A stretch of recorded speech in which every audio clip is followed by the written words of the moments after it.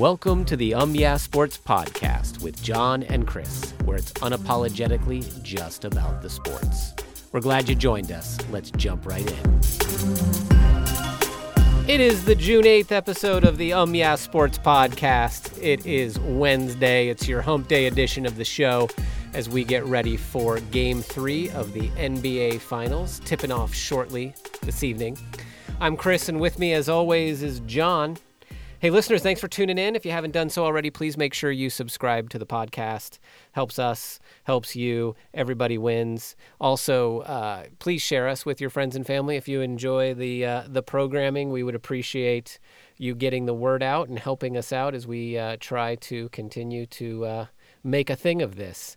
Also, if you haven't done so already, jump over, fire up a web browser, head to www.yeahsports.com, where you can get the latest sports news and information, headlines curated from around the web, brought to you in one convenient location, free of charge, free from ads. Come on, what do you have to lose? Head over to yeahsports.com. We'll see you over there. All right, with that housekeeping out of the way, let's jump into today's big episode.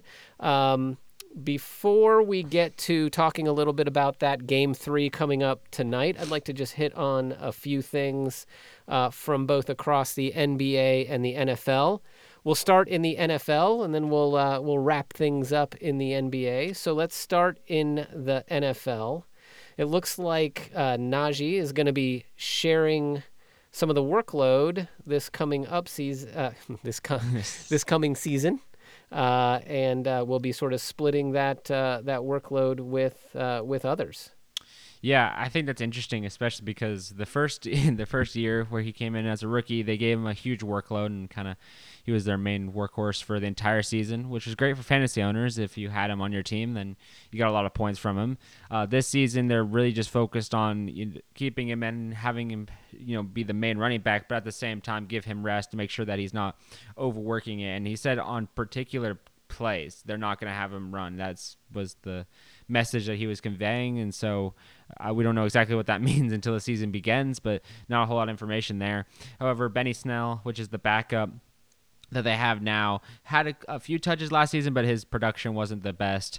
Najee was really the main guy, so we're going to see exactly how these other running backs are going to take the load and help relieve some of the pressure from Najee Harris, especially as in the second year the Steelers are having a completely new offensive line, or not a completely new. They had one season together, so they have a little bit, but they're still relatively new. Najee's in the second year as the quarterback position's kind of up in the air, so a lot of things the Steelers are going to have to kind of put into place, especially offensively, even with their wide receiver core. So it's kind of an odd season to do this, where they're going to pull back on Najee Harris when you would assume this season they would ramp it up or keep it the same, because you need Najee Harris to be able to kind of continue taking the load off the wide receivers, off whoever the quarterback's going to be, so they can kind of ease in. So honestly, this is going to be one of those things where I think they're gonna have to judge it. I don't think this is one of the things they're just gonna be able to tell right now, because if they decide something now, that might not work in the future, or when the actual season begins, because running back goes down, or the passing game's not working, or the quarterback position's kind of up in the air, and the quarterback that they put in to begin is not kind of carrying the load the way they need. So there's going to be some give and take in there as well. But honestly, I think it's just a longevity thing for Najee Harris. Running backs usually don't have a very long career, just because of all the hits that they absorb from the defense linemen. So it usually takes quite a bit of a toll on them. So doing this is probably a move by him to make sure he has more longevity in his career. However, I think it's going to be an interesting situation where either they're going to have to, I think they need him to handle a large portion of the running plays, because he's the running back of the future for him. Yeah. So honestly, I think they need to kind of keep it in a position where they're both taking care of what Najee thinks he needs and what he feels, but at the same time watching out for the team, because this team is so young. Yep. And I believe has a lot of room to disappoint, but they have also a lot of room to make a big run this year. Yeah. It'll be interesting to see what happens. I'd love to see him running wild. He's a good runner. Indeed. Speaking of a good runner, or at least a good runner after the catch, little drama up there in Seahawk land, up in Seattle. DK Metcalf apparently not reporting to minicamp. He's been in LA rehabbing his injury. Do you make anything of this? Is this a red flag? Is this okay? Not a big deal. Do you think this indicates something bigger going on between DK and the front office / coaching staff? I think the Seattle team's going a little bit up in flames a tad bit here Getting because off the rails. I mean I think they gotta, if they lose DK Metcalf, this team is in a terrible spot. So they need to pay DK. Well, he's in his fourth year of his deal. It's a contract situation. So yeah, he's in the fourth year of his rookie deal. Right. So he's gonna want all the big money from it. The long-term extension. But it's also one of those things where, I mean, I don't think the injury's keeping him from going. Obviously, the Seattle training staff would be understanding. They said it's an unexcused absence, so he'll start to be fined for any misses. He was there for the OTAs. He was, participating in that, and then all of a sudden he stops, which makes it very confusing because if you're there for the OTAs, you're usually going to report to minicamp unless something's going on behind the scenes that we can't see, as far as maybe the contract's not moving as fast as he wants it to. Maybe there's no deal in the future, or in the short-term future, because we're going to be on a long-term future here. But there's a range of options that could be prohibiting him from coming to this to the mandatory mini camps here.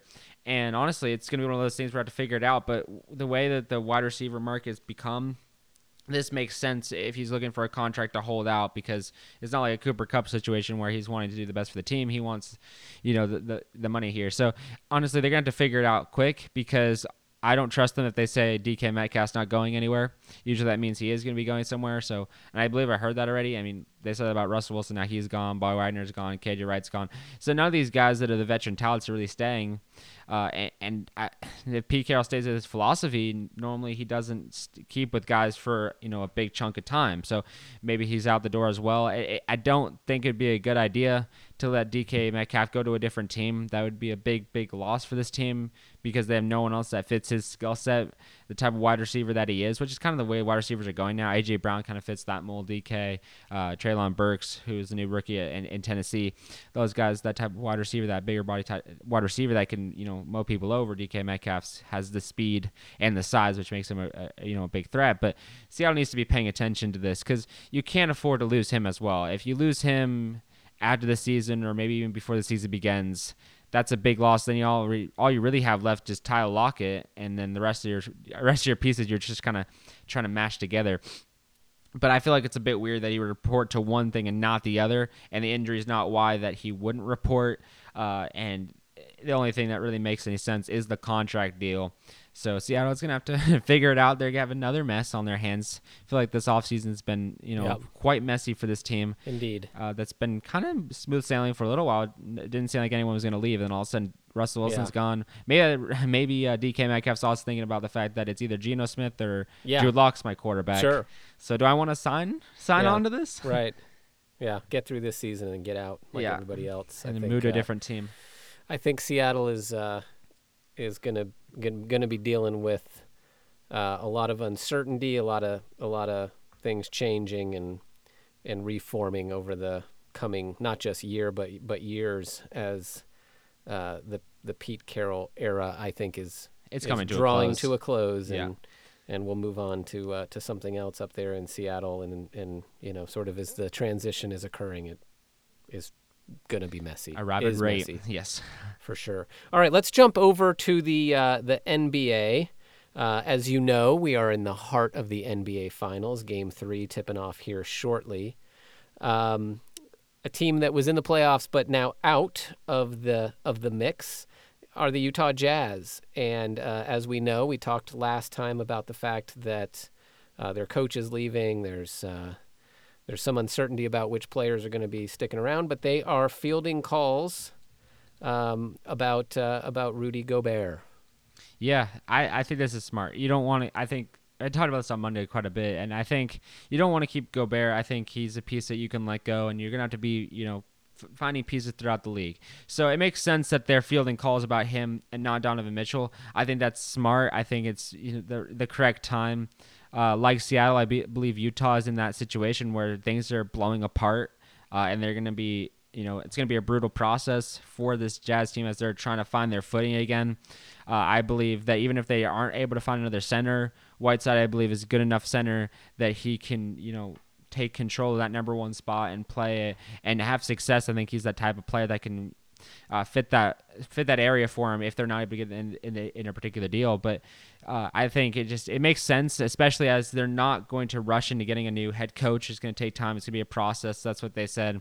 And they've also been, I think they just contacted the Heat's coaching staff to talk to an assistant there. So they got multiple things working. They got front office / coaching stuff they're worried about, and then they're worried about the player situation. So I think Gobert's the first one to go, just because there's that turmoil between Donovan Mitchell and Gobert, and that's going to rip a team apart if you do not take care of that. So pulling one of the two away, and obviously they don't want to lose Donovan Mitchell, which I don't know. I think if they lost either of those two players, I think they'd be fine either way. I don't think there's going to be that big a deal, regardless which player moves. But they're going to have to, make deeper cuts than just Gobert or just Donovan Mitchell. They're going to have to be moving more pieces around and trying to figure out what fits and what works, because right now what they have, even with a really good coach, and Quinn Snyder was not able to get them deep in a playoff run. So it's the pieces that they have need to also be fixed, and all this can be blamed on the coach and what he was able to do. So honestly, I think it's just one of those things where I wasn't surprised when I read that the Jazz are taking calls about Rudy Gobert, but I also think it's an interesting situation where the dominoes are starting to fall and things are starting to happen. And I believe by next season, through the offseason, we're going to be looking at this Utah Jazz team as a completely different team than what we saw this season. And I think it's going to have a major mix-up. I think besides Gobert, I think 2 or 3 different players could also be on the move, or they could be signing more players. So there's going to be a lot of fun for Utah Jazz fans, as they're going to have, completely different people on that roster. But it's also going to be kind of a sad one because, well, they better be good. I think they're going to. I think for Gobert, I just don't know what you're going to get for Gobert. Like, what teams that have really good superstars are in need of a center? Right. I mean, not many. So what are you actually going to get from that? It's anyone's guess, but if you trade it to like a Bulls team, or you trade it to a Portland team or a Hornets team or something like that, maybe you can get more. I think Hornets probably less likely, but although even those teams have, reasonably good centers that they're happy with. However, they are more willing to relocate pieces, so maybe you can get more from those teams, but you're not going to get a bunch of superstars from a team like the 76ers. 76ers already have Joel Embiid, or Giannis is already in or on the Bucks, and Nikola Jokic is already on the Nuggets. So you got to kind of have to look around the league and wonder, who's left and who's, in dire need of this. So that's the other thing you have to really worry about. If you're not willing to trade Donovan Mitchell, you got to wonder who you're actually going to be able to get from it. So there's 2 options here, and they're going to have to keep both those options open. Either A, they keep who they are and just get a coach on there, or B, they get a new coach plus a new roster pretty much and hope that works out. But either way, it's going to be, a long process, because I think the Jazz are going to keep us on the ropes a little bit here as they try to get things done. But it's a start, but we'll see exactly where it goes. All right. As I said, Game 3 tonight, Celtics, Warriors. What's going to happen? Yeah, we're 1-1. It's even. It's pretty much anyone's guess. However, it is in Boston this time. I don't know. It depends on if the Warriors play like they did last time. Are they going to come out of the gate swinging too hard? Because I believe it just kind of comes out in this. The Warriors control the start of the game. The first few quarters, or the first half, is usually dominated by the Warriors. And then the third quarter rolls around, and that is usually mostly dominated by the Warriors. But the fourth frame is usually the one that the Celtics either bounce back in, or the third quarter is too much and they can't get back into it. So if the Warriors come out with Curry playing the type of basketball he's been playing throughout the finals, and Draymond comes with the physicality and just annoying people and trying to get under people's skin, and Klay Thompson starts shooting the ball well, it's going to be a long process, especially if Al Horford, Jaylen Brown, Marcus Smart, and Jason Tatum can't find a way to get on the same page at the exact same time. They can't wait. They can't let opportunities slip through their fingers and have each half be one guy play extremely well and the other half he doesn't play well at all, and the other two people have to pick up the slack, and they can't figure out how to do it, because this Celtics team, I mean, we talked about it on Monday, and I believe this is going to be the case. I think the Celtics are going to lose this game. I think the Celtics are just in this situation and in this rut that is kind of just went through the entire playoff so far. And it's this rut of it just depends on where we're sitting in a game. it always starts out with the first game they play well, and in the middle they start to struggle, and they're trying to find their footing. They work, and then the 6th and 7th game they make it interesting again. So ultimately, I think that's why I picked this to be a 7-game series, because of what they've been able to do. But most people are like, I believe the Celtics are going to bounce back and they'll be fine and they'll come back and they'll win the game. But they've got so much to prove, and they're playing a Warriors team that's coming in with a whole head of steam, because the first game wasn't, I mean, that's the closest you guys a moral victory, but they have they worked so well together in that first game, and they played so well together. Then they went in the second game and they improvised on what they did so well, and they did it even better. And in the third game, that could be even better. But it's a one-on-one series, because they didn't lose that first game. So the energy level of the Celtics is probably more of, we have time to figure it out. But they're going to have to figure out a way to match the physicality and the energy by Draymond Green. They're going to have to play their style of basketball, which is shooting threes to keep in the game, but also understanding your game is inside the paint, so don't try to exactly mirror them. But honestly, I think it's going to be one of those situations where the Celtics are probably going to come out hot. They're going to want it. They're going to fight for it, but there's going to be some holes and some areas that they need to patch up. But it seems like they work better if those holes happen during the game, so they can fix them later on in the series, and that's when they start taking control. In those later games, 5, 6, 7, those are the games that you start to see the true Celtics team. So I would not be surprised if they ended up losing this game, even though it's at home and even though it's their first game back. I just think this Warriors team is so strong and so dynamic. Okay, so you're calling a 2-1 Warriors advantage by the end of the night on the series. I believe so, yes. All right, well, we will see. Tip-off is 8 o'clock. 8 o'clock. That is 8 o'clock Central. Yeah, is it's that right? 9 o'clock 9 o'clock Eastern. Yep. 6 o'clock Pacific. 7 o'clock Mountain. We're going to hit every time zone just to make there you sure go. that people don't have to do that math. All right, Boston is giving the Warriors 3.5 points, so Vegas agrees with your assessment. But we will have to watch the game and see, and hopefully Indeed. It is a good dynamic game, and we don't see one of the teams pulling all of their starters. That'd be nice. In the fourth quarter. Indeed. So, all right, very good. Thank you for chilling, hanging out, talking some sports. Absolutely. Appreciate you, listeners. We appreciate you very, very much. Please subscribe. Please share. Check out umyeahsports.com. You can also follow us over on Twitter at umyeahsports. Until what? Friday? Until Friday, yes. Until Friday. We will see you soon. Enjoy some sports, and we'll catch you later. See ya. See ya. God bless.